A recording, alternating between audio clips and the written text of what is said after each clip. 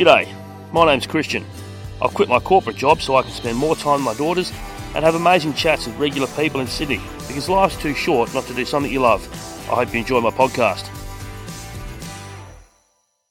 Just here in Balmain to pick up Mel Schilling, the psychologist off Married at First Sight. MAFS for those people that know the acronym. I wonder how I'd go on a show like that. I wouldn't be able to be apart from my daughters, I don't think, for that amount of time. It's hard enough the 3 or 4 or 5 days that I don't see him at the moment, but pretty excited about this chat today. I somehow feel that I might get some advice. I'll be interested to see what Mel's got to say about how she got to where she is today. She had a long career in psychology and what made her go down the path of trying to help others with their relationships. So we're looking forward to this chat. Thanks to everybody that's listened to each of those other episodes and the celebrity chats. Very grateful.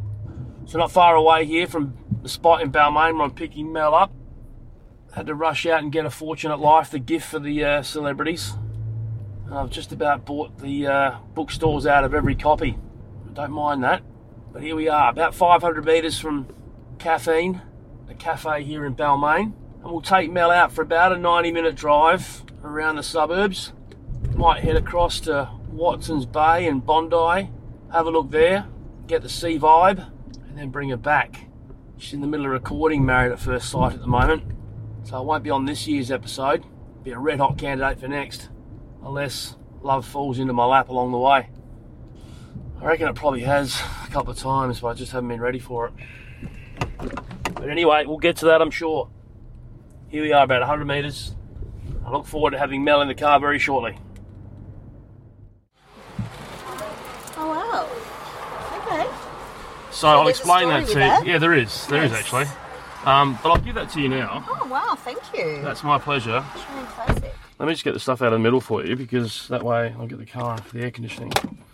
It's quite a warm day actually, even though there's a bit of cloud cover. It's a gorgeous day. Right. So I'll get just a bit of preamble for. I did my pre-podcast spiel. Okay. But for those that don't know, Mel Schilling.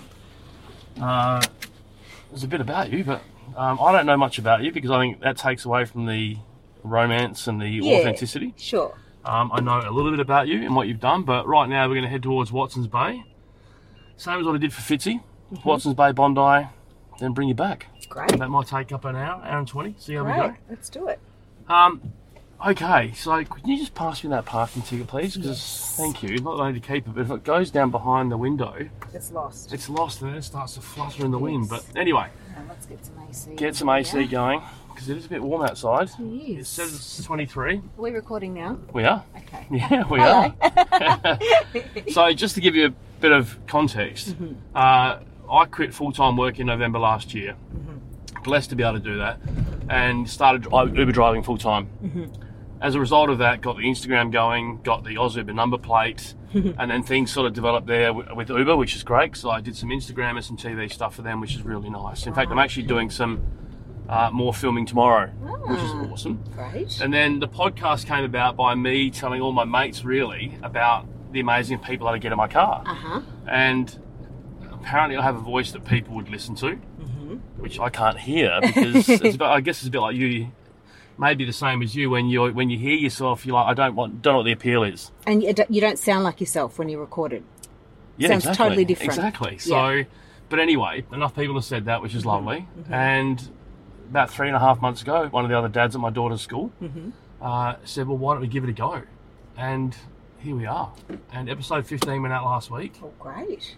which was Fitzy. And now we've got you in the car.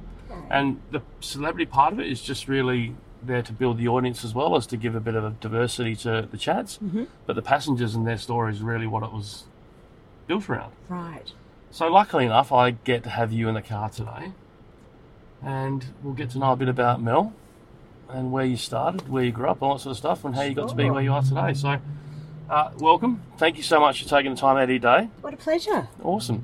So where did you grow up, Mel? Where were you born? Where were you raised? So I'm a Victorian. So am I. Are you too? Yeah. Where are you from? Frankston. A Franger boy. Yeah, I know. Well, I was from Ringwood. Oh, God, okay, right. Ringers. Yeah. So Not similar. that far away. Similar Yeah. demo. I mean, both of us come from the bogan capitals of the world. We do. So there you go. We're connected already. We are. Yeah, so outer east really is Yep. where I grew up. And my family are now further out in the Yarra Valley, which is gorgeous. It is beautiful. For visits.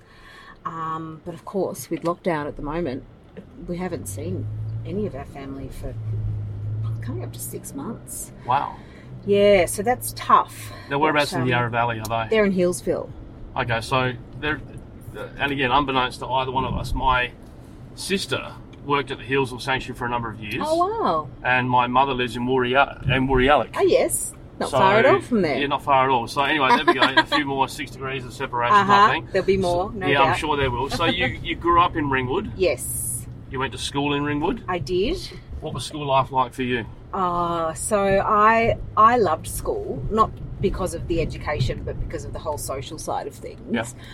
So school was all about being with my friends, being cool, being, one of the cool kids, smoking, and I was quite naughty. Really? Yes. I can't see that. Oh, yes. I was Did you get naughty. into much trouble? I did. I did get into trouble. I think because I was a little smarter than some of my friends, I managed to remain on the cusp of the naughty kids, but keep myself out of serious trouble. Nice. Look, I probably had detention a few times a month, but I was never Really? suspended. Yeah. What did your parents think about that? Oh, I thought it was ridiculous because they knew what my potential was. They were so frustrated. I didn't. I had no concept of my own capability Right, okay. or potential at all because I was in an environment where in order to be cool, you had to be dumb. Yeah. And that was for guys and girls. That wasn't a gendered thing. That was just the cool kids acted dumb. That was what we did in high school in the 80s. In that particular school anyway. I'm sure that's not universal. And so there'd be times I'd be in class and the teacher would ask a question and I'd know the answer, but I couldn't put my hand up because I had a rep to maintain. Is that right? Yeah. Did you have siblings? Yeah, I have a sister and she's about 18 months younger than me. So were your parents? Okay, we'll focus on the one that's not in trouble. Okay. Did they say that to you? Was that sort of like, hey, look, Mel, you can be better than what you are. Your sister's doing all this. Was your sister in trouble as well, or was she No. doing all the right things? No, she was good. Right, okay. Yeah. And look, if you go back to us as little tots, I was the kid who was running ahead, climbing a tree or a fence and getting lost because I was so adventurous. And Yeah. my sister Beck was the one who was holding on to mum's legs. So very different personalities. So as growing up, you had that no fear? Totally. And is that because of where you grew up? What was your childhood like? I mean, you said you were very, it was more about your friends and making sure you were, I guess, respected amongst your peers, even though you were knocking around with some of the people that may not have been as intelligent as you were. Yeah. What was actual school life, or actually home life like? What was, outside of school, what was that like? Stable, really stable. Mum and Dad? Annoyingly stable. Mum and Dad's still together. Dad was a policeman Wow. Okay. So and Mum's a florist. you were pushing the boundaries with Dad being a policeman. Absolutely. And so for me, hanging around boys who were actually in trouble with the law was the most exciting thing ever. Absolutely. Like, what could Absolutely. be the thing that could press my dad's buttons the most? What was the one thing you did that disappointed your dad in that period the most? Oh, it's very clear. I mean, there were many, but this happened at the end of school when I was actually we'd finished school and I was as the end of summer and I was about to go away to go to uni. I went to Geelong to go to uni to Deakin. Yeah. And it was literally the night before. Oh, it's so embarrassing. The night before I was about to leave home, and I thought it'd be a great idea to bring a guy home and to No. actually start making out with him in the lounge room. Like, am I asking for trouble? Like, this is the night before I'm about to move out. So Dad hears us, comes into the lounge room, kicks the guy out, throws his shoes over the back fence and kicks him out the front fence so he has to walk home to Warrandyte in bare feet. I love it. What did he say afterwards? Oh, not much. Is that right? That was enough? Yeah. I bet you didn't make that mistake again. No. Well, I moved out, so I was Yeah, kind of true. safe from then. What was university like? Oh, uni was incredible. So what did you study? I studied psychology. Straight into psychology? And sociology. Okay, right. And a bit of performing arts. Uni was, just opened my whole world up. You know, I felt like, because I had quite a sheltered, safe, secure, limiting upbringing. Yep. You know, I mean, I can't fault my upbringing because it was so secure, and it probably has given me this awesome grounding, you know, to go out into the world and feel secure and confident. But uni shook all of that. Yeah, I bet it did. You know, and I threw myself into everything and discovered... Was the rebel still in you, though? Oh, yeah, absolutely. And so this is where I discovered this concept called feminism that I hadn't been aware of. It's not a bad concept. But right? Yeah, okay. I studied women's studies. So in the sociology minor that I did, I focused right in on women's studies because this was all new to me, but it just made so much sense. So what made you pick that, though? Yes, it made sense to you, but what made it stand out? Look, I think it was just an intuitive thing. Okay. I didn't know what it was about. I didn't understand the political aspect of gender at all. But interestingly, I recently had a conversation with one of my older cousins. She's probably a good 10 years older than me. And I was talking to her about some of the work that I do now with women and building confidence and stuff. And she said, "You were always into that." And I said, "What do you mean?" And she said, "Well, when you were a little kid, you were always talking to the other girls about girl power. I mean, we didn't have the term girl power then, but you were always doing that. You were always encouraging other younger girls to step up and be strong and strong like the boys." Do you remember doing that, though? No, not at all. I was kind of a tomboy. So it's just one of those innate things that you did. Yeah. You just said, okay, maybe it was directed at your sister. So your sister, go and do this because you have the power to do it. But it's not something you actually remembered. Not at all. Do you think that set you up well for what you did? Yeah, I do. And getting into uni and starting to put a framework around what I was naturally thinking and feeling was really powerful. Yeah. And realising that other women all around the world are working toward the same cause. So university, how did you go? There were no hurdles through university? Well, I was still pretty naughty in the first couple of years of uni, and you know, the parties, I mean, outrageous. I mean, I can remember one night it was some themed, you know, there's always a themed party at uni. There was some night, and you know, we're all out drinking ridiculous amounts of very cheap watered down beer, and the next morning I had to go into a lab at uni and had to dissect a sheep's brain. And I think I was probably still drunk. Okay, so why are you dissecting sheep's brains? In psychology, learning about the brain. So the anatomy of the brain. So Is a sheep's brain the same as a human brain? It is. It's just a miniature version. Oh, okay. It's much smaller. It's about the size of your fist. Maybe that explains a lot about myself then. And your attraction to sheep? Well, maybe not the attraction to sheep. Maybe the intelligence type. But wow. So, out of all the subjects you did through university, there must have been like 3 or 4 that you were doing because to cover all those two aspects of psychology. Yeah. What was the most favourite? Probably the ones related to social psychology. Those would be the ones that I've taken most into my future and into my career. So about the way we relate to other people. That's what's most interesting to me. And particularly the way we can influence other people through our behaviour, and particularly non-verbal behaviour. Anything about body language I just absolutely soaked up. I found that fascinating. So what is it, and I think we'll probably end up just diverting to bits and pieces here because that's what I love about this. Yeah. Body language. It's easy to tell when someone's lying. If you know what you're looking for. What is it that you look for then? I mean, you must be, how many years have you been doing this for now? 20. You must be pretty good at what you do. I think so. And obviously the kudos to you in what you do with TV and Instagram and the like, and all of the other stuff that you've done, which is only the stuff that I know about. I'm sure we'll get to the other stuff later. Do you think you're good at reading people now?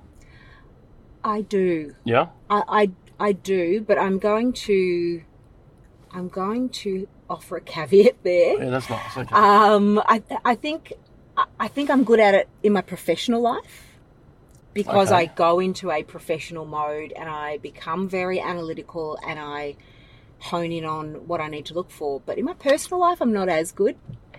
And Is that not strange to you that professionally you're good at it, but personally you're not as good? Have you heard the book Smart Women, Foolish Choices? No. Okay. It's a bit of a thing. It's not uncommon for women to say things like this. I talk to a lot of women and they'll often say, oh, I'm so good at my job and I'm so smart at leading people and making strategic decisions, but when it comes to, for example, meeting men, I choose the wrong ones all the time. Got it, okay. For me, it's not so much about dating, because I've been with the same guy for nearly 10 years now. Awesome. But I can be too trusting. Do you think that was part of your problem when you were growing up in relationships? Quite possibly. Yep. I mean, a big part of when I was growing up was I just wanted to be liked. I just wanted to be popular and be everybody's best friend. So what did you do to be the popular person? You know, to be everyone's best friend? Was it? Did you spend money on them? Did you shower them with affection? Was it gifts, or what is it that you did that made them want to like you? It's a good question. I've never thought about it. I think I became quite skilled at telling people what they wanted to hear. Yeah, I've done the same for many years. Right. Yeah. Which is a manipulation. That's not authentic communication. I know that now. But, and of course, I've been in many sales and business development roles and I've been able to use that quite intentionally to influence. And, I still will, I have projects that I need to pitch to a panel of people and I'll, really tap into that persuasive communication there. But I think back when I was a kid, it wasn't sophisticated and it was probably just being quite blatant about telling someone what I think they need to hear and making them feel good, which now, looking back, it's probably techniques that, we use in counselling, like building the self-esteem of someone else, engaging with them, showing empathy, all those sorts of skills that I was probably just doing intuitively, not realising that was influential. Part of what I do, and I'll get to this a bit later because I have a couple of questions that I'd certainly like your advice on. Sure. And look, dating's probably one of them. But, yep, we can go there. Yeah, I'm sure we will. The hardest thing I find as an Uber driver is when people open up.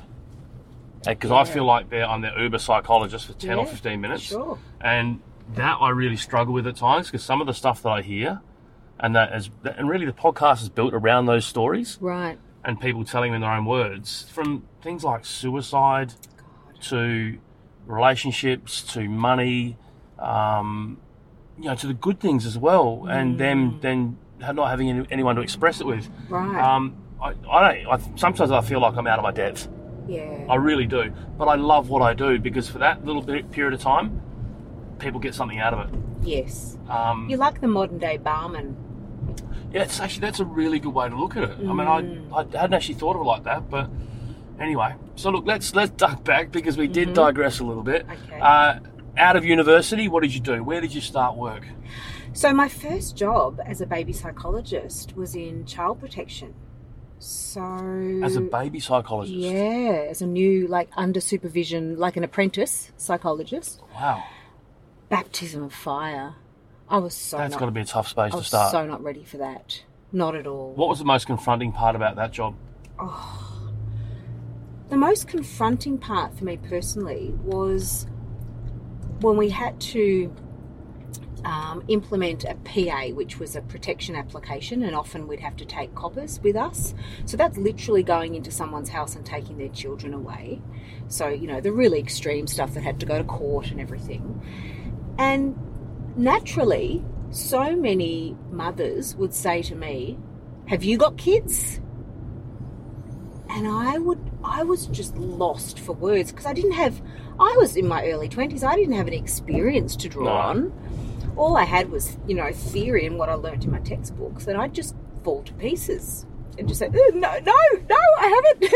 And, you know, imposter syndrome would just kick in, and I just felt like I had absolutely no right to be there. Yeah. And who was I to be taking this woman's child away? Who was I to tell her how she should be parenting? I was so wobbly. Was it predominantly women back then? Mostly, yeah. Yeah. Yeah, it was. So did you, when you get in that situation where you've got to take someone's child away and the police are involved, do you get emotionally attached? That was my problem. Yep. And that's why I didn't last. I lasted in that job just under 12 months. To be fair, back then, the burnout rate was 3 months. Wow. So I was pretty proud of myself for making, you know, making it that long. Class. Yeah.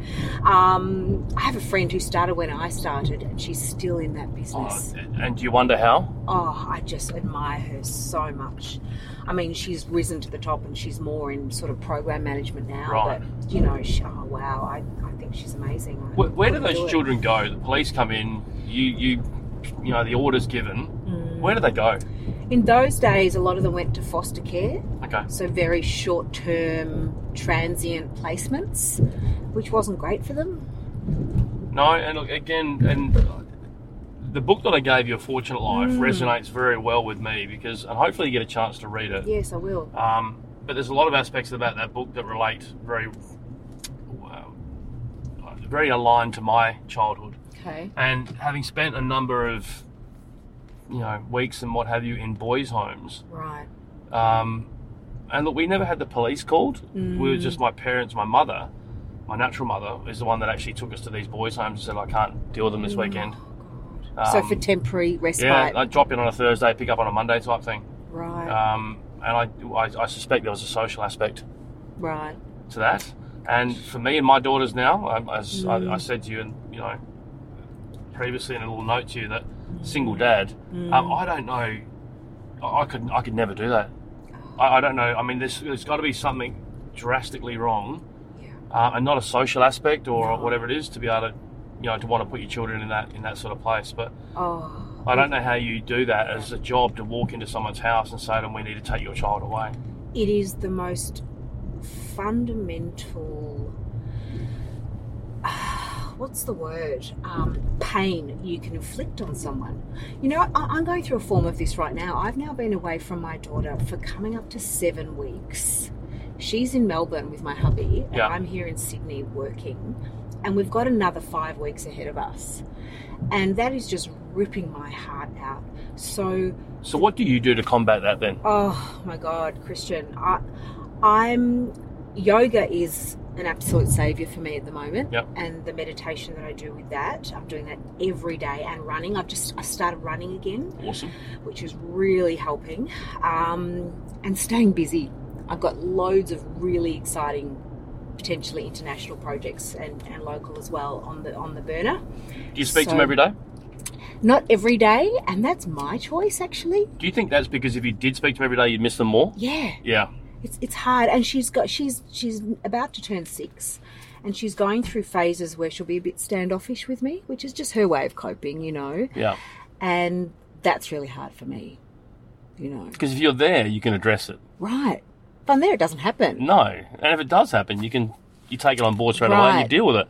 Whereas if you're in another country, Zooming or FaceTime, whatever it is, you have no power. No, and she's one, because she's so busy. Yeah. She's one to put the phone down and walk off and go and do something else, and here's me staring at the roof. I love that.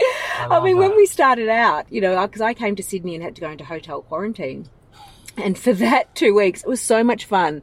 And Maddie would get on the phone with me and she'd play games with me. She'd say, right, Mummy, I'm going to hide you somewhere in the house, that is the phone, and you have to guess which room you are or where you are. Not a bad game. Yeah. And then we'd play, you know, musical statues, and she'd sing and I had to dance. And as soon as she stopped, I had to freeze. And, you know, so it was so much fun and engaging. But now I think she's reached that fatigue point. And thank God she's now back at school. Yeah. Because, of course, she's had about 6 months out of school. So she's distracted and busy and focused back on herself, which is just great for her. You know, that makes me feel a lot more calm and at ease, knowing that she's in school and occupied and stimulated. So after the first job, where did you go from there? So, I actually did a couple of roles within the the government, human services. I went into disability services after that, intellectual disability services. And because I had a bit of a criminal justice background in that I had written reports for court and I'd presented in court, evidence in court and that sort of thing in child protection, I ended up being allocated not all, but many clients who were not only intellectually disabled, so that's someone with an IQ of 70 or below, Okay. But they were also tied up with the criminal justice system. Why were they tied up in that? Many of them were pedophiles. Okay, right. Wow. Or just people who didn't have a great understanding of the impact of their behaviour on others. So they were engaging in antisocial behaviour. The pedophile part's a bit scary. Particularly after I had been on the other side. You know, I'd been interviewing children who had been abused and seen that impact, you know, getting children to draw pictures of what had happened and that sort of thing. And then here I was on the other side. And this is when I reached burnout. How do you shut off from that, though? I couldn't. I did not have the capacity to do that. It's burnt in your memory, isn't it? Yeah. And I actually had, you know, what in lay terms you'd call a breakdown. And, you know, just reached acopia. Did you see a psychologist at that point? I did, yeah. And what did they tell you? That was my first time of actually being a client of a psychologist. And it was great. It was so good to be able to do that and unpack it. How long did that take? Well, I didn't go back to that job. That resulted in me leaving. That's unpacking it quite well. Yes, it was fully unpacked. And that's unpacking the job. That's not unpacking you. Well, interestingly, and this links back to something that we tapped into earlier about when I was a kid and I just wanted to be liked and wanted people's affection and, you know, friendship.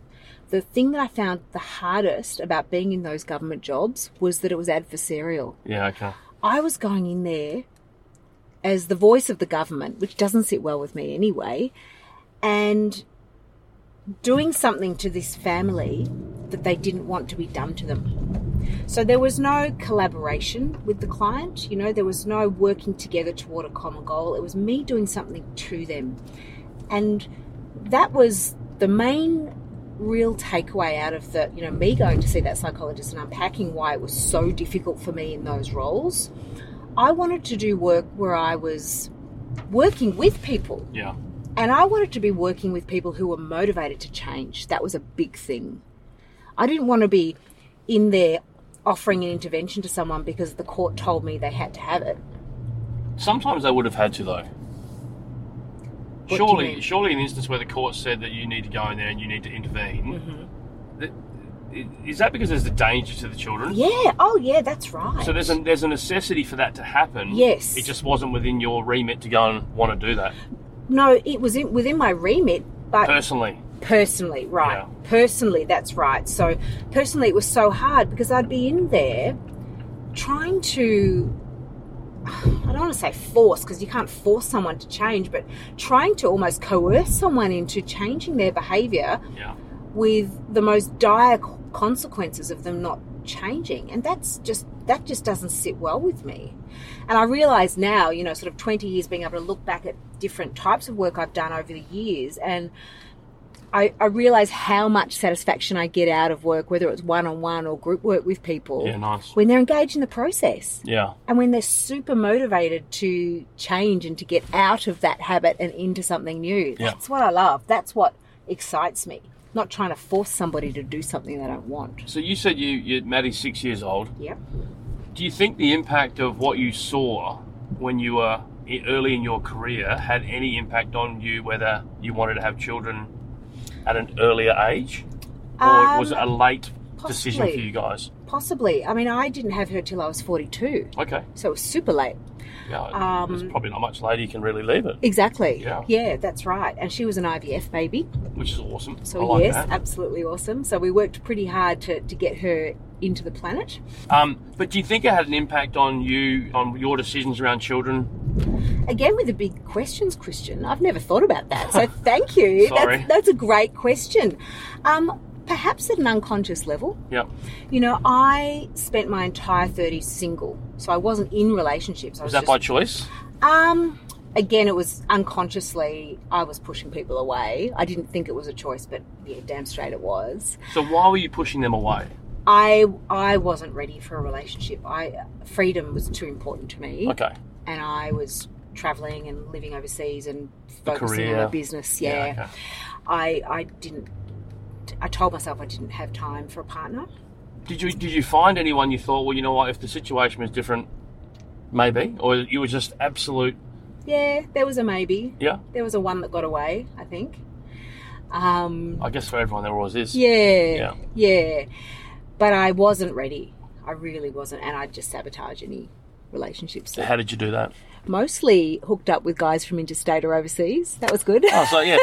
Well, I'm not here. I can't see you. Yeah. Okay. That was a good trick. That's not a bad one. Yeah. I don't mind that. I became quite good at that. Yeah, I bet. Wow. Yeah.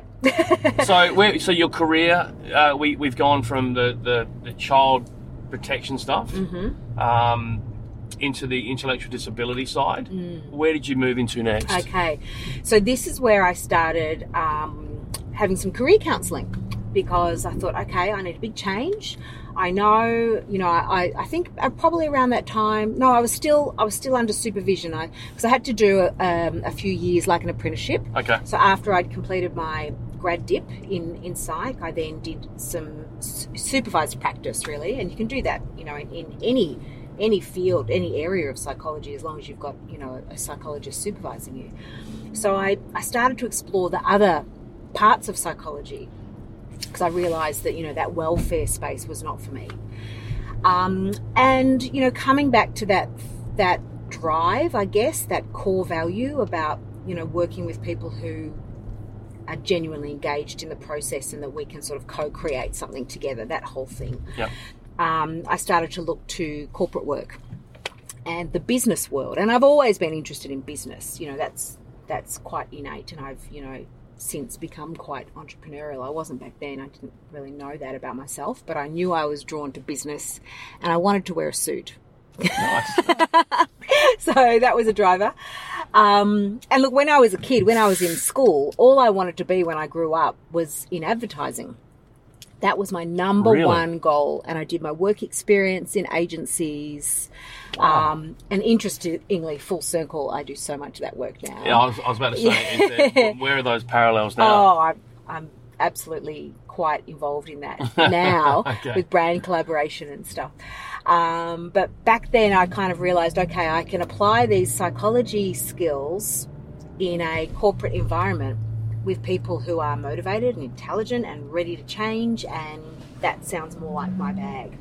So I started doing some informational interviews, where you set up a meeting with someone who's basically in the job you want, and take them for a coffee and interview them about how did you get to where you got to and what can I learn from you. Okay, nice. So I did a whole lot of that, and I met a guy who, went on to become a bit of a mentor for me, and he was great in that he didn't just offer me a job. He said to me, here's the name of 4 or 5 other psychologists who work in different types of consulting in corporate. Go and interview and meet them. See what you can learn and come back to me. What did you learn from them? Oh, gosh, so much.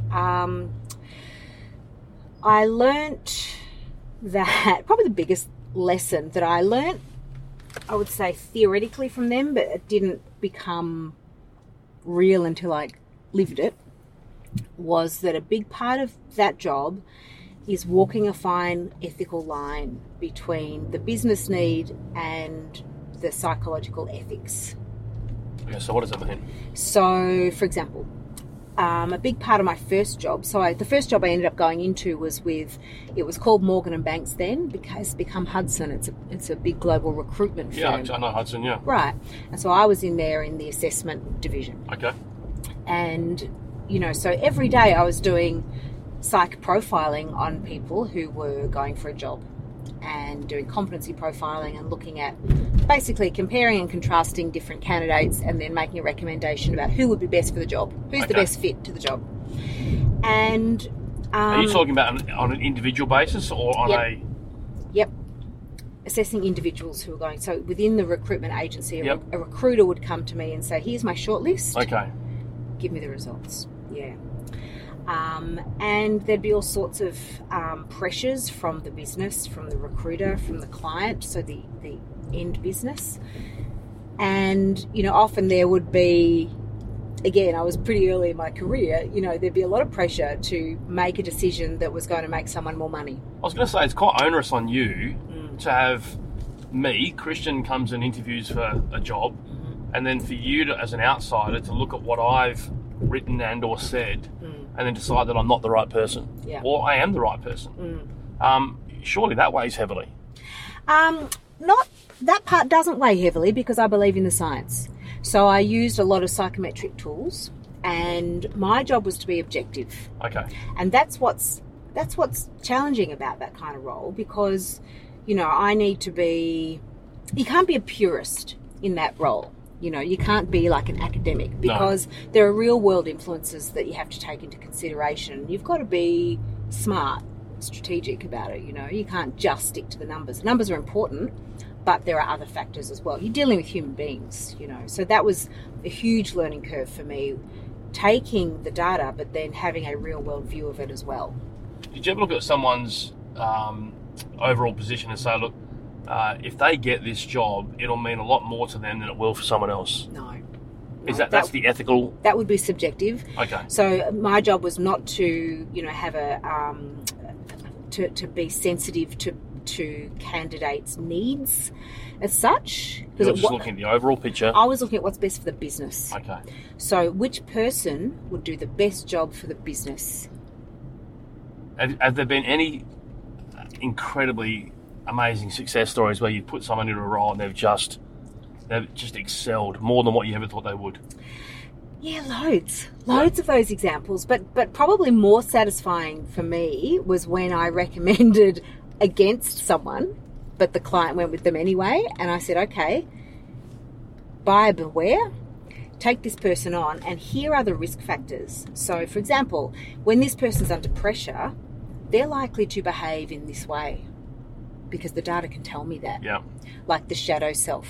So these are the aspects of this person's personality that would be pretty normal when they're in their normal everyday life. But when they're under pressure, this is going to become exaggerated. Okay. So, for example, it might be arrogance, or it might be, that in their normal life they might be reasonably detail conscious, but when they are under pressure, they become rigid. So those sorts of things. Okay. And they always come to fruition. It's really powerful stuff. What does a client say when they've made that choice, and all of a sudden that job comes back up on the table? Mm-hmm. We need someone else because what Mel said, it actually, as you said, it comes to fruition, and they realise they made the wrong choice. And look, at the end of the day, it's their choice. Yes. But they are investing a lot of money in getting that right person. Do you ever think to yourselves, if only you'd done it this way to start with, you would have saved yourself X, Y, Z? Look, a big part of that job was PR, in that I was selling the concept of psychometric testing. Yeah, okay.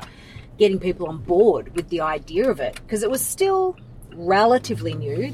I'm talking about the late 90s.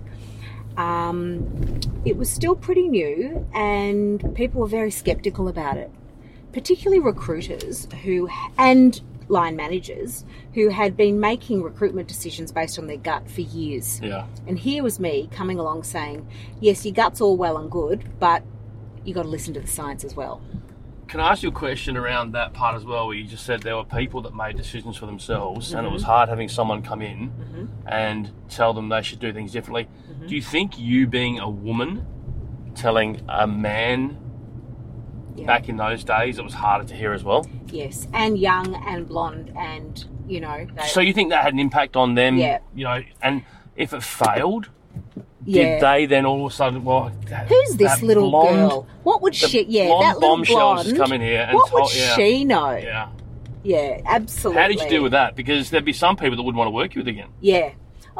Again, that was a massive learning curve and such a valuable lesson for me, because I went on to, not only work as an equal with men, but I've worked in the Middle East and have, been in the room with very traditional Middle Eastern men and have gone head to head with them now, so it's pretty hard to intimidate me now. Did that scare you at the time though? The Middle Eastern? Yeah. No, that was much later. I Right. had a few years under the bridge by then. Were there any scary moments though where you actually had those head to head conversations where, and look, when I grew up it was the same sort of thing. The women weren't prominent at very high levels of management. Yeah, sure. There were the rare few, but it was a man's world, and I'm so grateful as a father of two daughters that's changed because it should be equal in all aspects. We're working towards it, and more power to you and everybody else that does work in that space. And it wouldn't just be women doing that work in that space; it'd be men that's helping in that area now as well. Yep. Was there ever a time when you were doing that, going head to head with someone, you thought, "Fuck, I'm out of my depth"? Do you mean in the Middle East or in the West? No, in back in the West. Yeah, in the West. Where... Yes, and it wasn't so. Yes, so another part of that job I had was I'd work with in the part of the business that was called the career transition management part. So this was often older, white, middle-class men who'd been made redundant, senior blokes who'd been made redundant, so all of the ego issues going on. Yeah. And part of my job was to help them prepare themselves for readiness to look for a new job. So many of these guys, their dignity had been taken away, all of their power had been taken away. They were the big man in their company. Field, yeah. Yep, and they'd lost that power. And then this 5-foot little blonde flippity gibbet comes in and tells them that they're too aggressive in their behaviour and they need to just calm down a bit, please. So how was that received though? Because not well. And look, I did learn a lot in that particular role about how to carve out my message appropriately for how to the deliver audience. Yeah. And because I by this stage I was all the confidence. As my husband says now, my confidence outweighs my competence in many situations, and this was one of them. And I did stumble into some really, ridiculous conversations where I was out of my depth, and I was maybe relying too heavily on the data in front of me, and not the person who was sitting there. So big lessons there. Where did you go from there? So from there, I was headhunted actually to another company which provided counselling services into corporates, and I went in there to head up the assessment division with them. So that was my first management role. Awesome. Yeah. So did you enjoy that? I loved it. Absolutely loved it. The idea of having my own little team to look after and nurture and grow, and it was amazing. I mean, again, my need to be everybody's best friend and to be liked came out then, as it often does when we're in our first leadership roles. So I did have a battle with drawing boundaries. I found that quite hard. Is that the social aspect? I just wanted to be their friend. Yeah. What pearls of wisdom did you impart on them that still hold fast today? I think a lot of what we're talking about now was a big theme in my lessons to them, which was, find that balance between your ethics and your dedication to the science, but keep in mind that you're dealing with people and a business and real bottom line business needs, and find a way to balance those two. That's the biggest challenge of that job. Still a challenge? Differently. Now I balance the science with other competing needs. They're not, for example, in my media work, huge ethical dilemmas I'm presented with on the daily, really. We'll get to that media work in a minute, because I'm absolutely intrigued by that aspect of it. So from there, where did you go? You've got your own team. What did I do next? You're developing them and the business. Yep.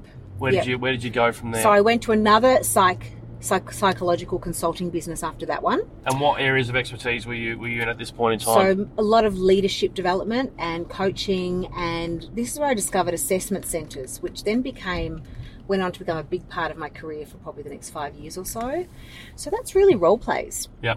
So getting people, so of course what we haven't mentioned is that I have a really strong performing arts background as well. Yeah, where did that go? Yeah, we haven't touched on that. Yeah. So I have a big life in the theatre as well, on stage. And so, you know, for me, getting to do assessment centres and role play was drawing on my acting chops. So I loved that. So where did you do that? Well, I did it at uni, but then it was more just in amateur theatre. And What is it about amateur theatre that you love the most? oh God, I love it. I loved it. I haven't done it for a while, but still love it. What is it? There's such freedom in creative expression. And, you know, back in those days, I didn't get a lot of opportunity to do that in my day job. Yeah. So, you know, working all day in a suit, you know, with stuffy old men, then going home, throwing on my dance gear and my runners and going to, you know, some drafty old, you know, hall somewhere in the middle of the suburbs with a bunch of highly creative, over-the-top, extravagant people was just the most fabulous outlet. Awesome. Yeah. Awesome. From there? So, yes, I did that for a bit. And then this is where things got exciting because that's when I left. That was the last time I had a boss. And that, wow. Yeah, that is about probably 18, 20 years ago or so. And you decided to do what? Start out on your own? Yeah. Was that hard to do? Oh my gosh, if you ask my parents. I mean, my parents pretty much still indirectly say to me... Your father still hates you for making out on the couch. I mean, what are you talking about? He does. Yeah, he's got that grudge. You'll never let that go. Yeah. Unbelievable. It's so true. Look, I will bring it up with him next time I speak to him. Absolutely. And he'll probably just go red in the face and just want to punch me.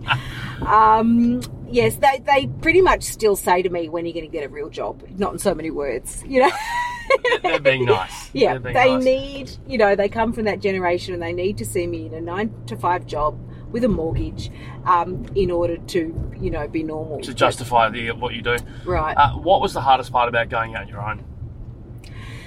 Oh, just the lack of regularity of income, really. Yeah. That's the only thing. And, you know, I got over that pretty soon. So I did it on my own for a year, which was fine but a bit boring because I am, you know, I do love that. As you can probably tell, that collaboration is a big thing for me. Yep. So a mate of mine who I'd worked with at the last consulting firm, she and I had done a few projects together and just really worked well together because we're polar opposites and had really complementary skill sets. So I brought her in on one of my projects because she went out on her own as well. And, you know, we kind of had a go at testing out what it would be like working together and had an absolute ball. You know, we went up to one of the refineries in far north Queensland and we were designing, you know, safety behaviour assessment centres for machine operators. And, you know, we had to wear our hard hats and the whole thing, the high vis, and, it was brilliant. You know, we just absolutely loved it. And I got to do all this creative stuff, designing these, you know, interesting behavioural, you know, role plays, and she was really good at all the kind of operational stuff and making sure all the behind the scenes stuff worked, and I was out there in the front on the microphone and performing, and, you know, we were a match made in heaven until we weren't.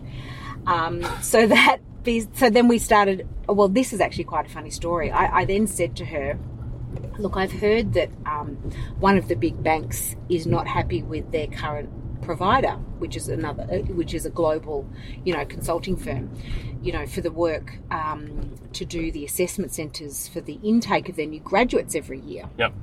I said, wouldn't it be hilarious if we went in and pitched for that work? We weren't even a business together yet. And she said, well, I'm game if you are. So I said, all right, we'll go into the pitch. I got us the meeting, and we said, how did you get that first meeting? My network was pretty strong Okay. by that point. And, you know, I'm all about relationships, and so that kind of really helped. I could sort of ask the right questions to find out who was, you know, making the decisions. And I'd heard the rumours that they weren't happy and that they were going to go to tender. Yeah.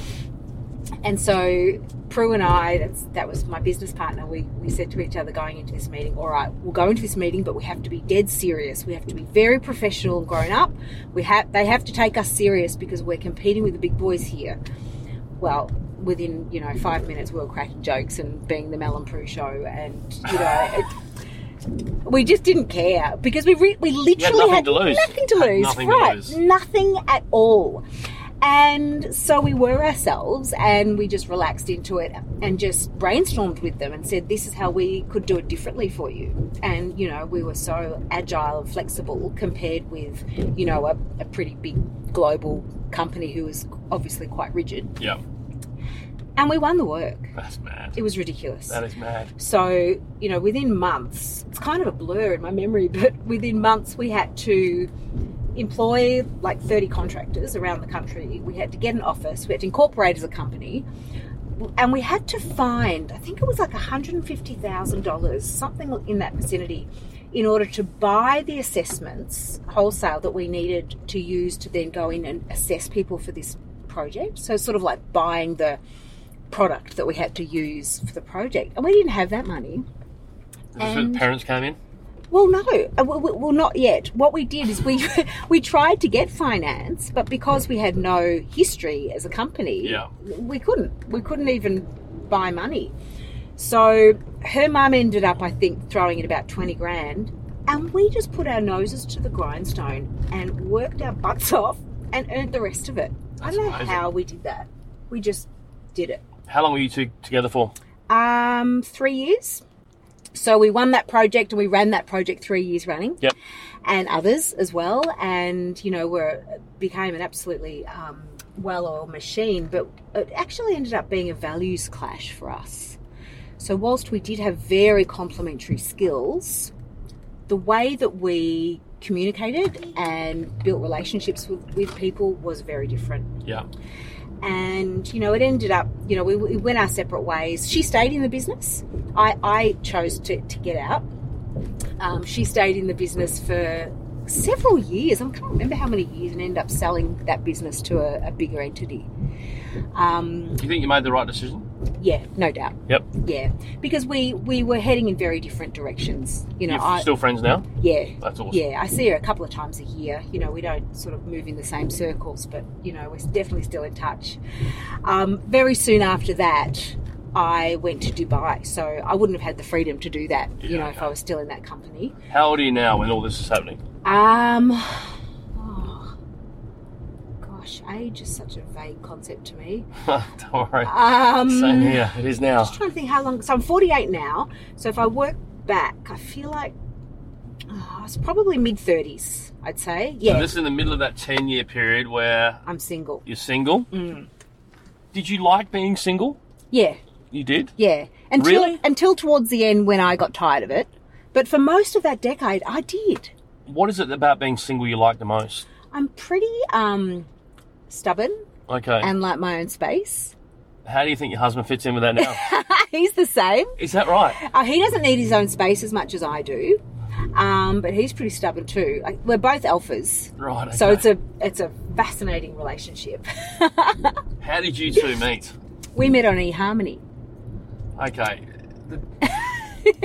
I'm glad to hear that, you know, people meet through these apps. Absolutely. They work. As a single person, the biggest struggle I have with apps is the fact that I've always been told I'm very good at building relationships, just not keeping them. Okay. So as a previous relationship manager, yeah. And look, we're just driving through Bondi at the moment, and it's just stunning. So gorgeous. I'll be here later on having a swim with my daughters. Oh, it's beautiful, and what a day. It is spectacular. So we're very, very lucky, that's for sure. The thing I find hardest about these dating apps is that you get excited for 20 minutes. I know. You get on, Yeah. you match with someone, you think, well, okay, This is it. I'll put all my eggs in this one basket, and then after 20 minutes, you either stop speaking, or the next day you don't speak, or they go and do something, or you don't respond, and then they disappear. I'm now at the point where I'm really anti the dating apps. And in fact, I'm now looking for grammatical issues as to why not to match with someone. Yeah. You've used the wrong "your," or you've that's used the wrong a serious "their." deal breaker for a lot of people. And look, I never thought I'd be that person, because I would have thought, you know, again, I quite like, you have to have that connection. The looks are important, absolutely. Yeah. But when you're looking for grammatical issues, Yeah. there's something wrong.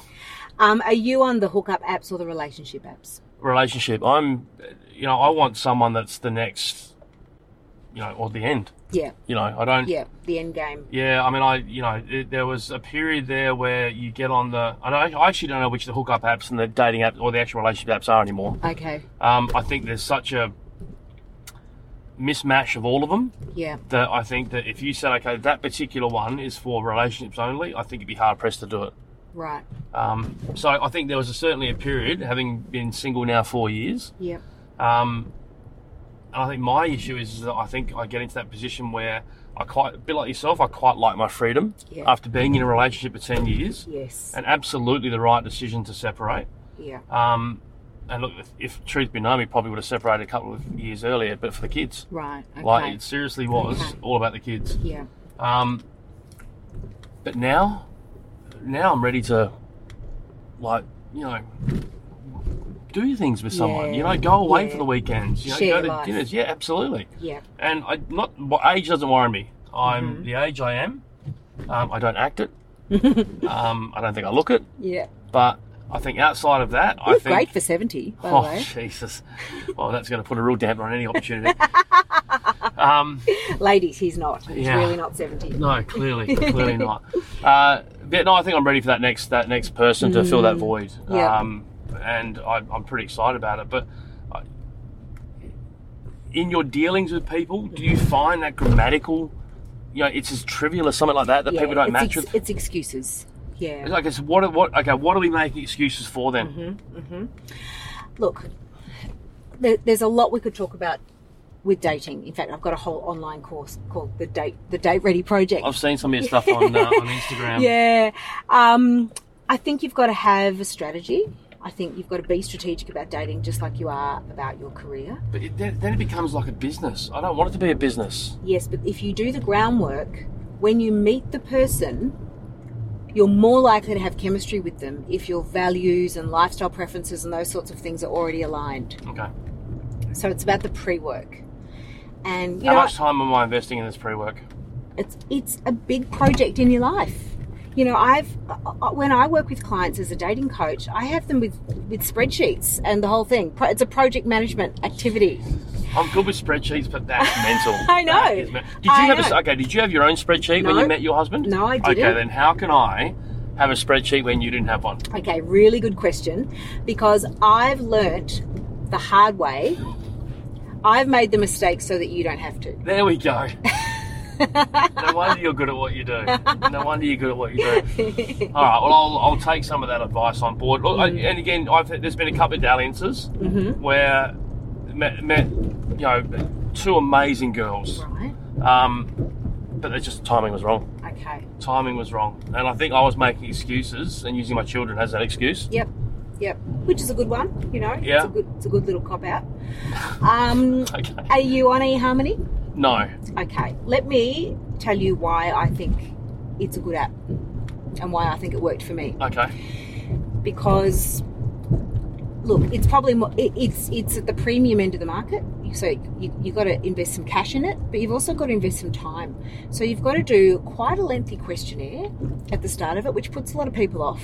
Okay. So people who aren't really committed tend to say, oh, it's too hard or it's too expensive. And do people actually spend time reading people's blurbs? Yeah, so you don't have a long blurb. That doesn't result in a big long blurb. But what it does is because they've got quite a sophisticated algorithm sitting behind the scenes, and so your responses to those questionnaires comes out. It gathers data about your personality, your values, your beliefs about relationships, and all that sort of core stuff. Right. So that's what you're matched on. Okay. So you can't, for example, go into the eHarmony app and search for people. That's not a thing. They're matching you. Right. Okay. Your scent matches. Now, you won't be into all of them, of course. In fact, most of them you won't be. But I found that the people who were coming into my inbox, I knew that they were there because we had some of that fundamental stuff in common. And any of my deal breakers weren't going to be there because I made sure, my profile was really clear. What was your biggest deal breaker?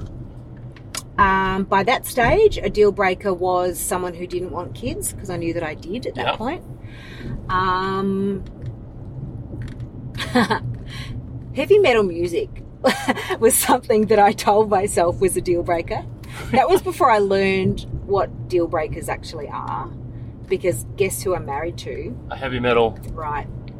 A big heavy metal Is that right? headbanger. Yeah. So when you two met, what was Yeah. it about him that ticked all the boxes? His intelligence. Okay. So he's from Northern Ireland, so he's different to me. So that was interesting. Do you think that yin and yang, the opposites attract, do you think that's a big factor in relationships?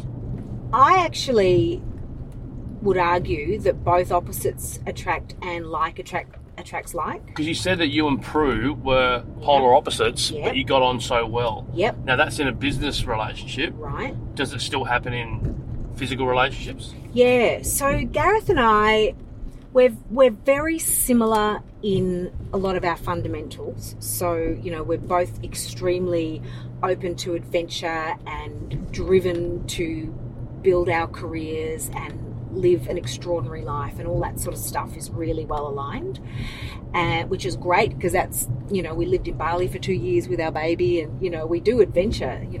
When this pandemic calms down, we'll be back into it. But we actually, and I never would have believed I would say this 10 years ago, but we actually have some quite typical gender roles in our communication.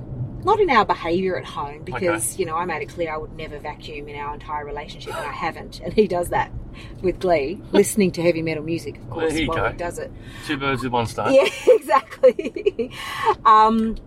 So we don't have traditional gender roles in our behaviour, but definitely in our communication. Definitely. In what way? Well, he's very left-brained and I'm very right-brained. Right, So okay. He's very extremely logical to the point where, at the moment, having been away from him and our babe for, 7 weeks, I'm a little bit vulnerable. And sometimes I'll call him and I'll just want him to show me some empathy. And all he wants to do is problem solve. Yeah. Yeah, that annoying battle of the sexes thing goes on there. It's hard to escape. Right, speaking of battle of the sexes, how did you get into TV? Ha ha ha. Well, it was actually at my cousin's wedding. There was an MC at the wedding. And my mum, bless her, she bloody knows me well, that woman. They're inclined to be It's like that. funny, aren't they? isn't Yeah. it? Isn't it Yeah. just this bizarre coincidence? She does know me really well. And the woman who was the MC, Mum said to me, Mel, I reckon you should be friends with her. She's fabulous, and I just think you two would really connect. So Mum and I went up and introduced ourselves to this girl, and sure enough, she's a TV producer. I mean, who would have known? And at the time, she was working on a Channel 10 show called The Circle. Did you ever see The Circle? No. It was like loosely based on The View in the States. It was a women's chat show Okay. that was on every morning, 5 days a week. That's why I didn't see it. Yeah, Yeah. not exactly the key demographic. No. And I was chatting to her about, the work that I was doing and being a psychologist and all that stuff. And also that I had this, desire to perform, constant desire to perform. In fact, I nearly got on stage and stole a microphone out of her hand. It was doing my head in that, I didn't get to speak that day. And so, we got talking, and she said, well, I book, people to come on for segments on this show. Would you be keen? And I said, well, yes. Yeah, of course. How many ways can I say yes? Yeah. And that was the beginning. And so I started doing a number of, quite regularly actually, little segments on that show. And what were they designed to do? It was all about, so I was very much coming from the expert psychologist perspective and talking a lot about stuff like managing anxiety, mental health, relationships. I did one segment one time about, how to talk about money in your relationship and that sort of stuff. And just loved it. And it was such a training ground for me for working with cameras and learning how to speak in sound bites and learning to ad-lib and throw my plan out the window and just go with the questions that are asked of me.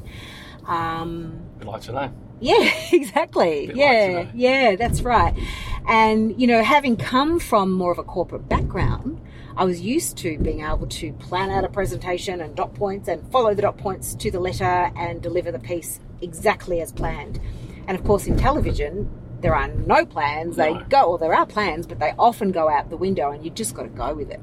So that was brilliant, and it's fun to sort of go back and watch some of those early things. I'm quite wooden, and I can see that I'm feeling a bit anxious when the next question's coming my way, because it's they're going to throw me off my script, and nice. Just learning to trust myself, I guess. Yep, and adapt to the situation. Right.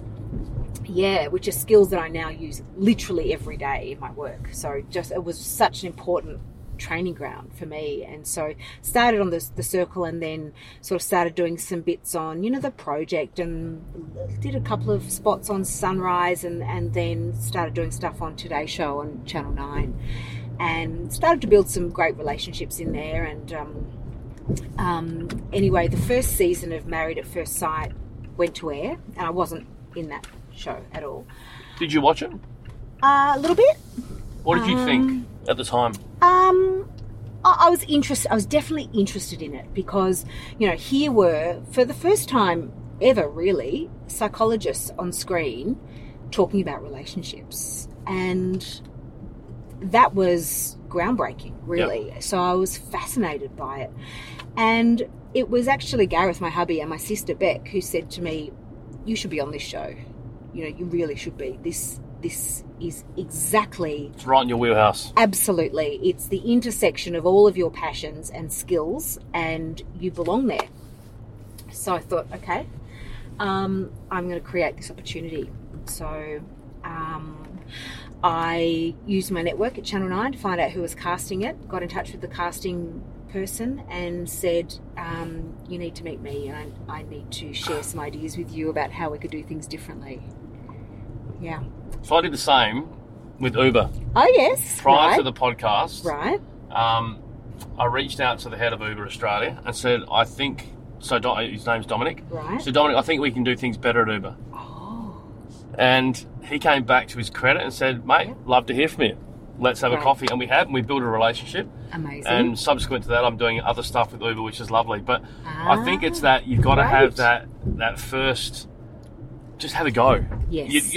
As you said earlier, you literally have nothing to lose. Yep. The very worst that can happen is they can say no. Exactly. And as a result, you got the gig at Married at First Sight. What was that like when you first were notified that, you're going to be one of the psychologists on the show, giving your views on these random people coming into a relationship?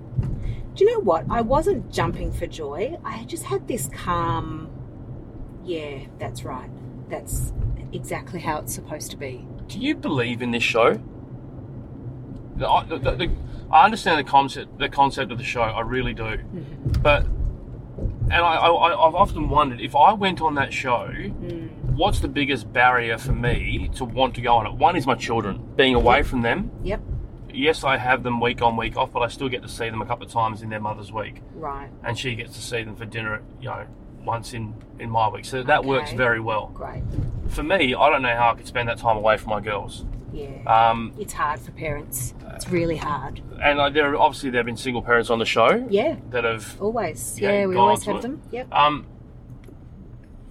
Bringing people together without ever seeing that person, and you talked about that connection and eHarmony. Yep. That is a polar opposite to that. I'm going to challenge you on that. Okay. The work that we do behind the scenes is actually very similar to what an eHarmony does, or a traditional Indian matchmaker. So we are looking at things like personality and values and lifestyle preferences before we match them. This is just a bigger version. Right. On a grander scale. And of course, the show has gotten bigger and bigger every year, and it's, it has become a form of entertainment. Okay. So, sure, some of the purity of the original experiment has been diluted, but at essence, it's still all about finding love and, that ultimate question of, can science predict a love match? So I do believe in that. And obviously it can, because there's been some success with some of the couples, not as many as what I think people would probably hope for. Well, the thing is, what we can't predict is how people are going to respond under the pressure of the experiment. Yeah. We can't predict that. We also can't predict physical chemistry. No, you can't. Just like when you go and see someone from an app. You might have great chemistry via texting. You meet them in person and you think, oh, God, yuck, I don't even want to be within a metre of them. And I think the thing about the apps is, though, is that, yes, they put up photos that may be recent, but recent to them is 2 years, whereas recent for me is 6 weeks ago. Yeah. Yes, that that's whole very trepidation common. about meeting someone Yeah. and them not being what's reflected in their photos It's is always such a so huge concern. disappointing. Yeah. When I was internet dating, the overwhelming feeling was disappointment. Every time it was like, back to the drawing board. Did you ever walk out on a date? No. I enjoyed dating. I mean, there was a guy who interviewed my womb for 2 hours. Excuse me? He was ready to be a dad, and he was pretty much just interviewing my readiness for motherhood. Wow. It was a real turn-off. Wow, thank God in some regards you didn't, Yeah. you know, No, he was pursue not the that. one. He was actually the one I dated just before Gareth. Is that right? Uh-huh. What is it about maths though that ticks, you know, that you like the most? I mean, when you go into the set, previously obviously COVID might be a bit different with this season. I don't know how you guys are going to be doing it, but when you're sitting in front of these people, Yeah. and they're emotionally, like the emotions that you'd see on that show were all over the shop. Yeah. How do you deal with that? I actually love it. And probably, you know, we've talked about so many aspects of my career today and so many opportunities for learning. Yep. And so much of all of those lessons and experiences and failures and overcoming, you know, barriers and so on have brought me to this point. And so now when I'm sitting on that couch, I feel so in my zone. I feel so ready to deal with whatever this couple or this person present to me, whether they're going to cry, whether they're going to yell at me, whether they're going to yell at their partner, whether they're going to physically get up and do something. I almost feel like anything that happens on that couch, I can deal with. And I can do it authentically now.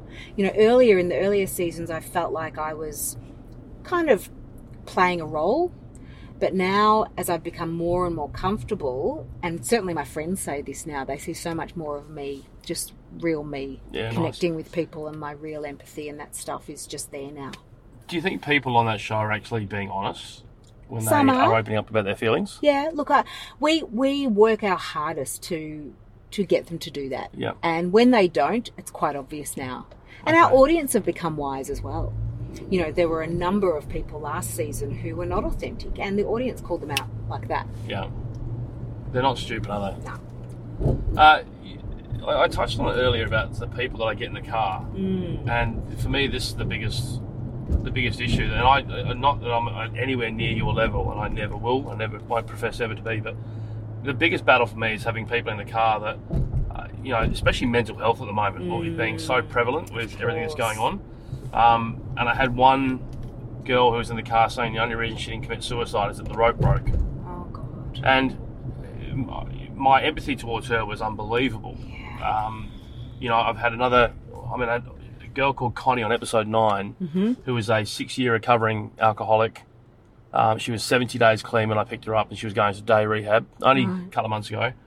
And I got emotionally involved with her as a passenger because when she got out of the car, I kept thinking, as a father of 2 daughters, what would I do in that situation? And actually, I got quite upset because I just hoped that I would have the relationship with them that I do now in future years, scared that maybe I won't.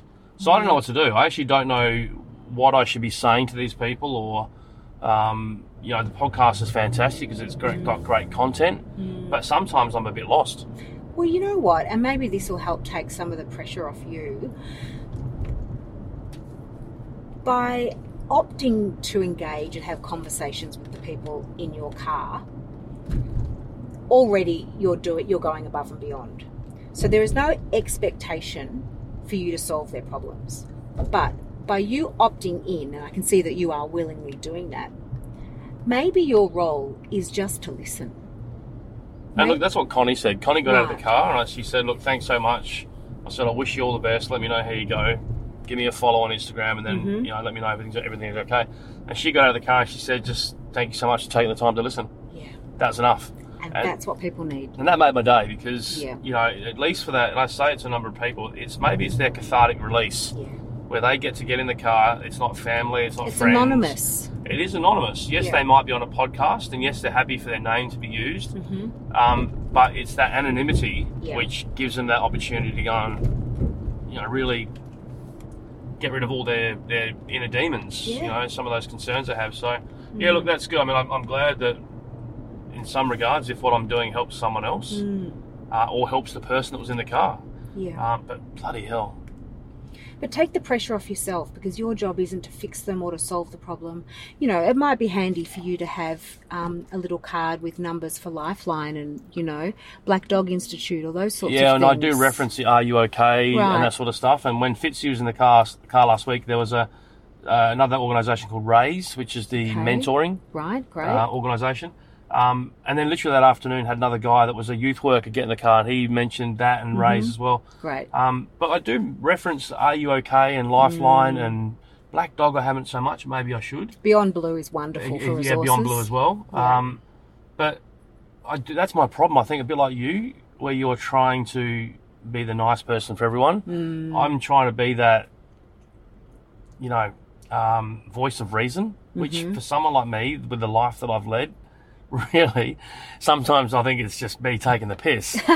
You know, me being a voice of reason, it doesn't ring true. But sometimes all people need is an objective ear to listen and reflect stuff back to them.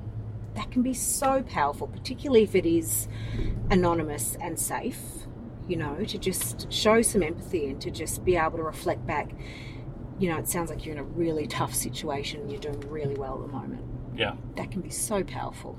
Do you have one-on-one sessions with people? Not a lot at the moment. No? I mean, when did you stop doing that? I'd never say I stopped. You Okay. know, for example, I have a couple of clients I work with at the moment. It's all via Zoom, of course. Do you find that when you go into those, and look, my ex and I went and did some, you know, saw some counsellors when we were separating. Great. To be honest, I think I was telling the counsellor everything that she wanted to hear. Hopefully she saw that. I don't know. I mean, when I saw a counsellor when I was younger, when I was sort of 15, the counsellor, after a number of sessions, walked out and said, he's just telling me what I want to hear. Good skills. Great skills from the Yeah. counsellor at the time. Yep. And it was true, I was, because at the end of it, there was if I did everything that she said I needed to do, I got a free cricket bat. And Oh my the cricket bat was God. the thing that I was aiming for. Of course. But do you go into meetings now and start the conversation and then find that for the next 45 minutes you've not said anything, but they've just talked? Yeah, absolutely. Yeah, there's definitely times when that happens.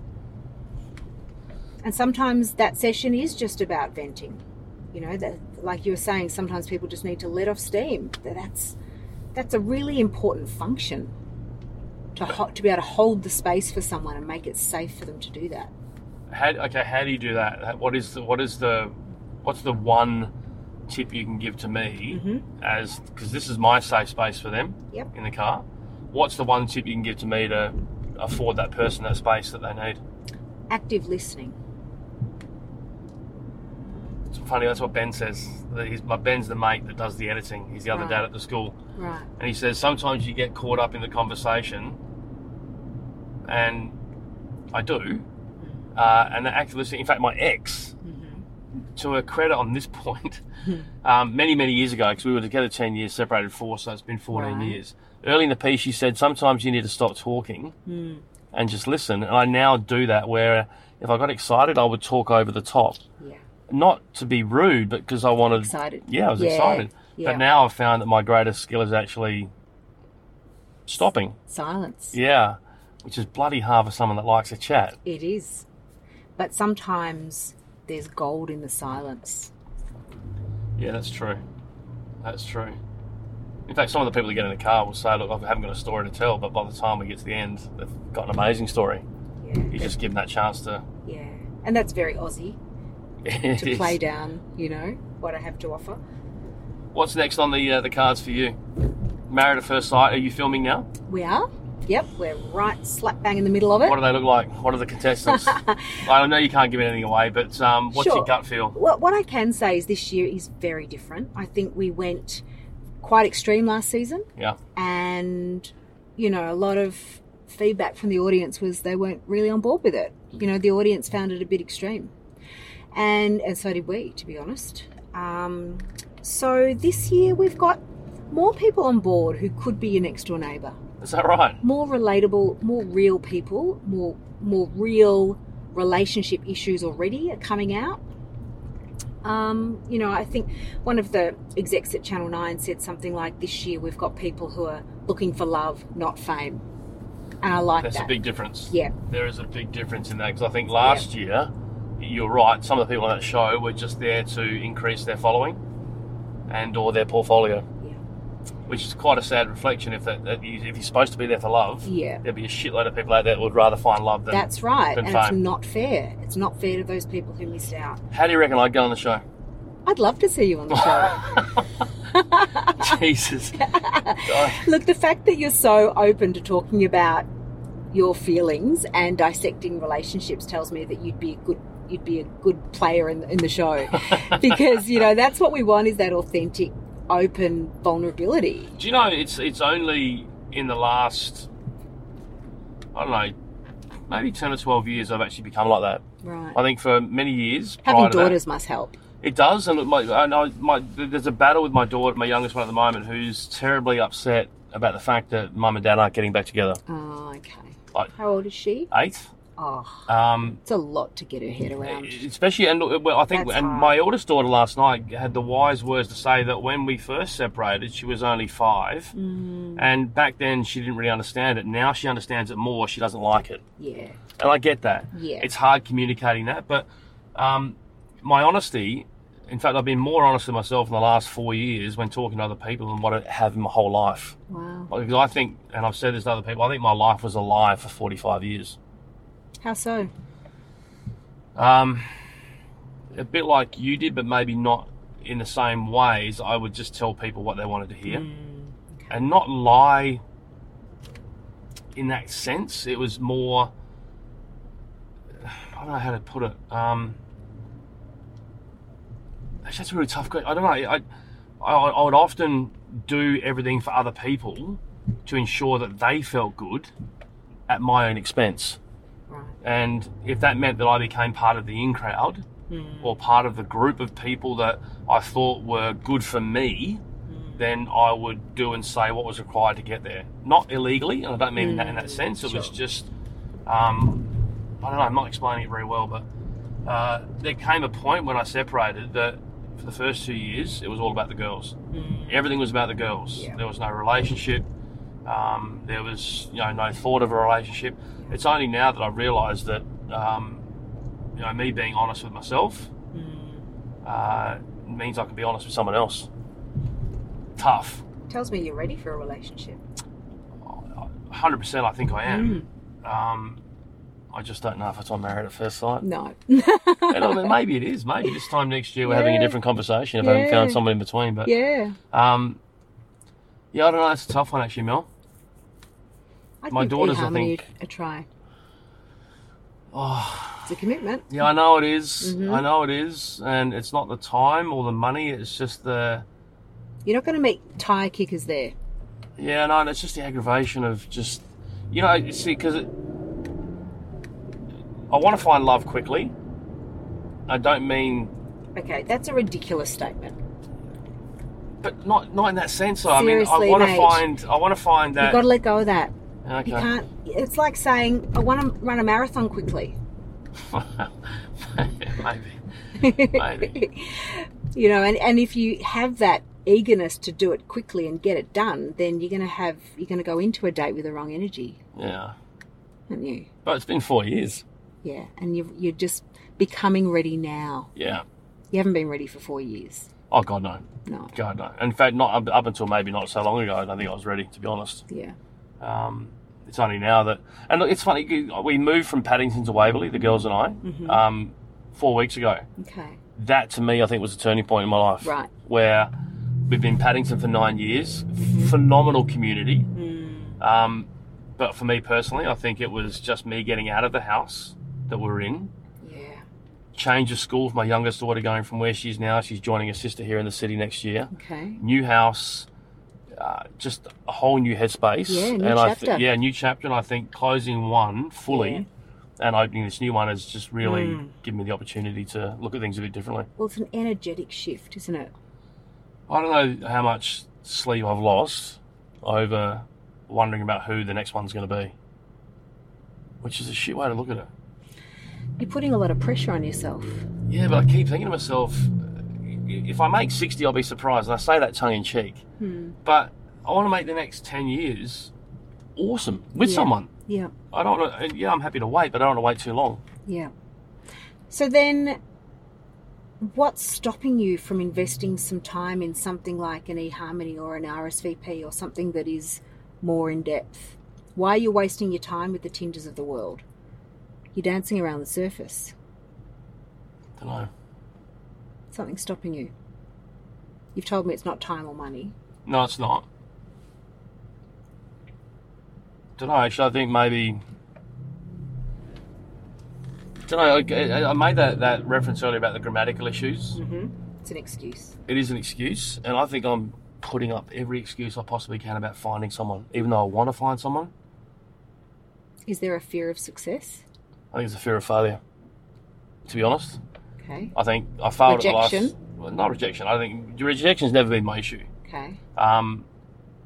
There's not been much rejection in my life. Clearly. Actually, no, there's been a lot. But no, look, I think I failed at the last one. Did you fail or did the relationship end? Probably hand in glove, to be honest. I think there was a bit of failure on both of our parts where we just didn't work at it hard enough when we probably should have.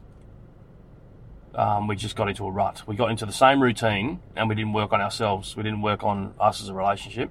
What does it do to you now when you tell yourself that your last relationship was a failure? I've got to make the next one work. But what does it do using that word? What does that do to Failure? you? Yeah. It just reminds me of what I grew up like, to be honest. Because as I said to you, when I sent that note yesterday, having been adopted, having been kicked out of home, I saw those as huge failures. Okay. And never, I was saying to my daughter, I said to my daughter last night when she was saying, I said, you live a really good life, sweetie. Yeah. And she says, I know. And she said, I love you. And I said, I love you too. And she said, you'd never hit me, would you? I said, no, I would never have, never will. On my life, I never would. And I said, you got to understand, when I grew up, I got hit a lot. And when I got kicked out of home when I was 17, that was, to me, that was the biggest failure, one of my biggest failures at the time. In my career, I've made some stupid decisions. In my life, I've made some stupid decisions. Can I just challenge you on using the term failure about things that happened to you as a child? Yeah, okay, I take a lot of ownership with that, though, because... Maybe too much. Yeah, but now I'm at the age I am, I also have the mentality that it's too late to change it. Sure, but you can reframe it. You don't have to look at that and say, I was kicked out of the house when I was a 17-year-old child, and that was a failure on my part. You're a child. Yeah, I don't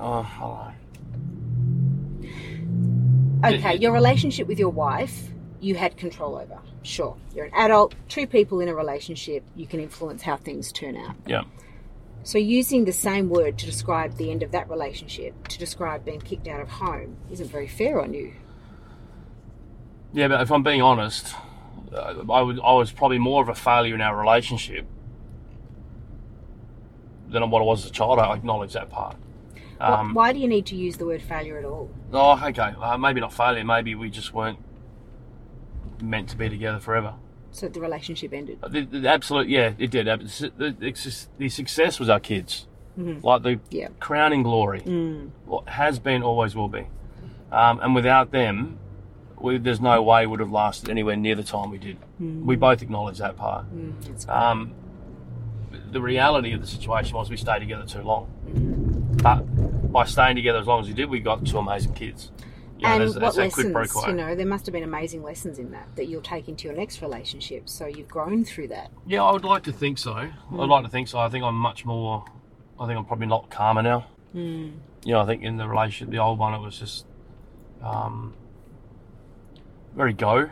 It was always about where to get to the next level in many aspects. And I think there was a lot that was foregone because of that. But I don't know. Can I make a suggestion? Please, that's what I wonder if framing your marriage as a failure is one of the things that's blocking you from moving forward. particularly because you're tying it up with, and what if the next one's a failure too? I don't think you're giving yourself enough credit, and your ex-wife. What if you were to frame that differently? Don't know, it's pretty hot in here, isn't it? The AC's on 18. Yeah, right. It's not hot, mate. It's getting a bit sweaty, I can tell you. I don't know, it's tough. I don't think, I've never ever forgiven anybody. Okay, well, there's another thing that's blocking you from moving into your next relationship. Yeah. And I think, but I've done that all my life. Like, I don't forgive my parents, I don't forgive my adoptive parents, I don't forgive friends that have walked away. Maybe that's where you need to start. Yeah, but again, it's getting late. You're not dead yet. No, I'm not. But there are certainly some things that I can do to change. And I've done a lot to where I am today, like in my head. Yeah, I can hear that. Like, I'm such a better space. Yeah. You know, my daughters say to me, "Do you miss your mum?" I'm like, "No." "Do you miss your dad?" "No." And I don't. I actually don't miss them because of the fact that they walked out when they did. And, you know, that's why vicariously I live my childhood through my children now. Yeah.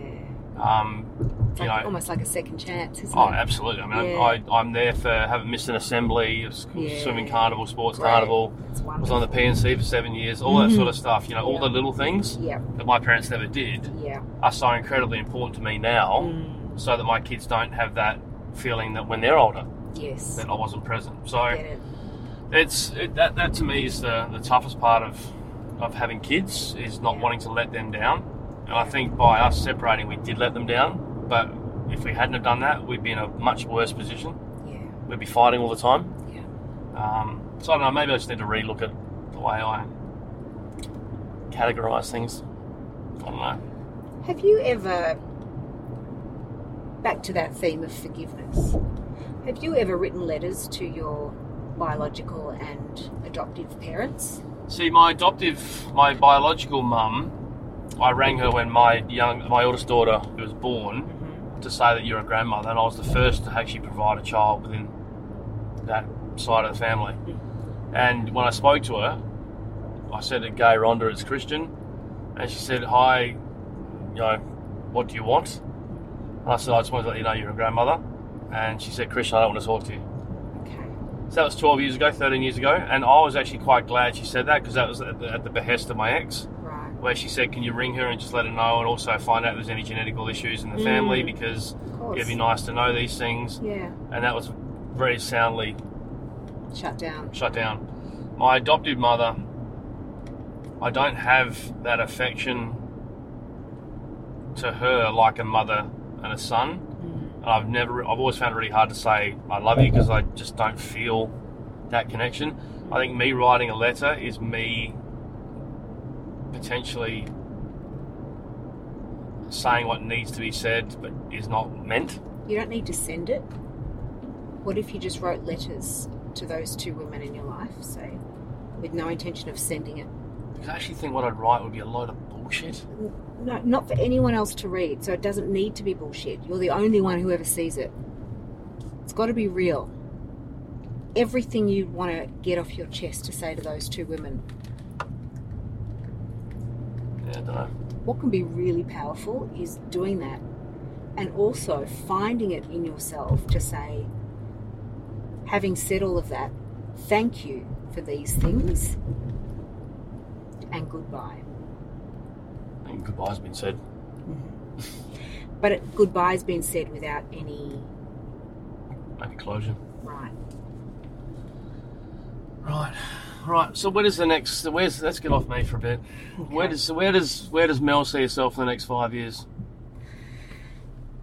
Do you think Overseas. Married at First Sight will still be kicking on? I think it's going to make a resurgence. You think so? I think there may have been a bit of a dip last season, but I think we're on track again Awesome. to do things a bit differently this year, and I think a return to love. That's a nice thing. Still lots of challenge and lots of conflict and all the stuff that, you know, happens in relationships and that people love watching, but it's different. So yes, I'm confident that it will go on for a few more years. But I've got my own projects as well. I'm writing a book. I'm producing my own TV series that I'm pitching at the moment. What's that built around? It's all around the theme of building confidence. Awesome. So I've got the book coming out. I've got an online program around that as well. Do you want to give a shout out to the online program? It's not ready yet, but it's coming. It's coming. So in order for people to get on the waiting list, they can start by going to the link in my Instagram bio and downloading the free self-care checklist. Okay. That'll get them on my radar so that, when the wait list opens. Do you think I need to do that? Why not? I mean, it's aimed at women. Okay, you didn't say that part. I didn't. No, okay. All right, no, then scrap that. Let the women take it on Leave board. it to the women? Yeah, absolutely. Yeah. Absolutely. See previous note about feminism. Yeah. True. Yeah. True. When are you next on set? Next week. What's the rest of the week got in store for you? We've got a publicity photo shoot later this week, which is always fun. Yeah. Which is basically just playing dress-ups and getting in front of the camera and showing off. So it's pretty much what I've been doing all my life. Now, who's the new girl you're working with? Yes, Alessandra Rompolo. I saw some, obviously, not trolling you, but I was on Instagram and saw that there were some shots taken of you. Wonderful. Oh, I love her. So she's my new co-host. Awesome. So Trisha left the production and Alessandra has stepped into her spot. Okay. I won't say replaced her because they're both very different, have very different roles. Yep. So Alessandra is a sexologist. And so she's taking the conversations with our couples to a whole new level. Really? Yeah. It's fascinating. I'm not going to ask what a sexologist does. An expert on sex. Well, literally, an expert on sex. aren't we all? You might think you are. Well, I certainly don't. Yeah, neither do I. I think I got a lot to learn. Yeah, you and me both. And I'm learning a lot from Alessandra already. Yeah. even how to be sexy in a selfie. She's teaching me that. Really? That's great, yeah. Maybe I do need some help then.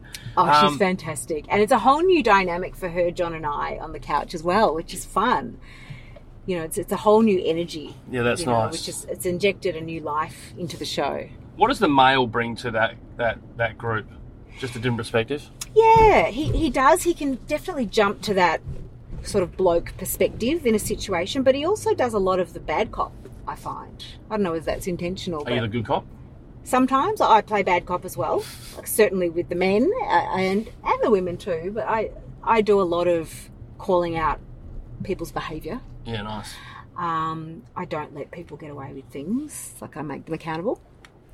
So there's overlap in all of our roles, but we're having a lot of fun this year. That's good. Yeah. That's good. We're just about back to where we started. We are. Literally 90 minutes to the minute. Wow. Honestly, I'm really grateful for your time. I know you're a very busy person. You've got a lot on, as we've heard through the chat. Why did you say yes to doing this? I ask each person, each of these celebrities that jump in the car, why they say yes, because you don't have to, and I'm greatly appreciative of it, but why did you say yes? Curiosity. I like that there's obviously, you have initiative and there's an entrepreneurial nature to what you're doing.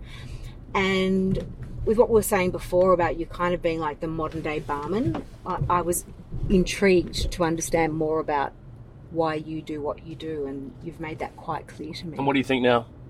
I can see that, because of the, I guess, fractured upbringing that you've experienced, you've got a real fascination for people and what makes them tick, and I can see you really have a real empathy for people. I can see you'd be a good listener. Yeah, I'm getting better. I'm getting better. I love what I do. Yeah. It's the first in the world. We didn't realise until not long ago that it's the first Uber driver that has passengers telling their own real stories. The celebrity part, obviously there's, James Corden and those sort of guys that do their... Oh, we forgot to sing. We're not singing. We're not singing, Mel. But yeah, it's the first in the world where an Uber driver actually has a podcast where people are telling their own stories in their own words. And I love that. Wow. I love cool. the fact that, and it's great that we get the support that we do from the people that want to tell their stories, and also the support from people like yourself and the other celebrities as well. I'm obviously very grateful for your time. The book that I've given you, yes, A Fortunate Life, I think when you read it, you'll probably understand where some of the parallels are drawn from my childhood. Right. But for me, that's my go-to book. I read it once a year. Wow. And hopefully if you're sitting, on a sunny day on the beach or something, or if you're on a plane soon home to see your family. hopefully. But you can read that. And Fantastic. I didn't mean to leave the price tag on there, but I went and bought the last 3 in the shop. Did you? I'm literally running the Eastern Suburbs out of their Fortunate Life. Wow. Thank you. I That's look my forward pleasure. to reading that. Yeah. You okay? You want back at caffeine? Yeah. Yeah. Back at my starting place. I love it. Thank you. I've enjoyed it. Yeah, thank you so much. I think we got a bit too deep in some of my stuff, but 'cause Ben said to me, he said, don't get caught up in yourself.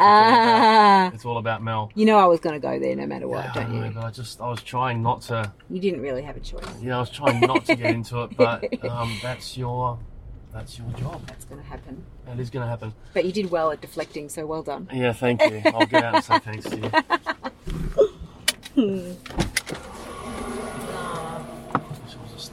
Leave the air conditioning on. It is bloody hot in here now. It's really hot. Yeah.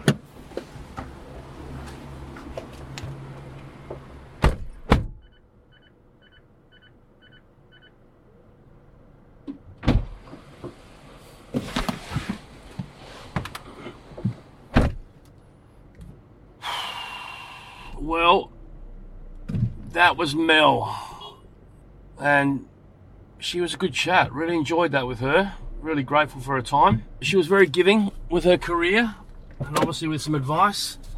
And she just said to me outside of the car, she said, you knew I was going to go there, and I did.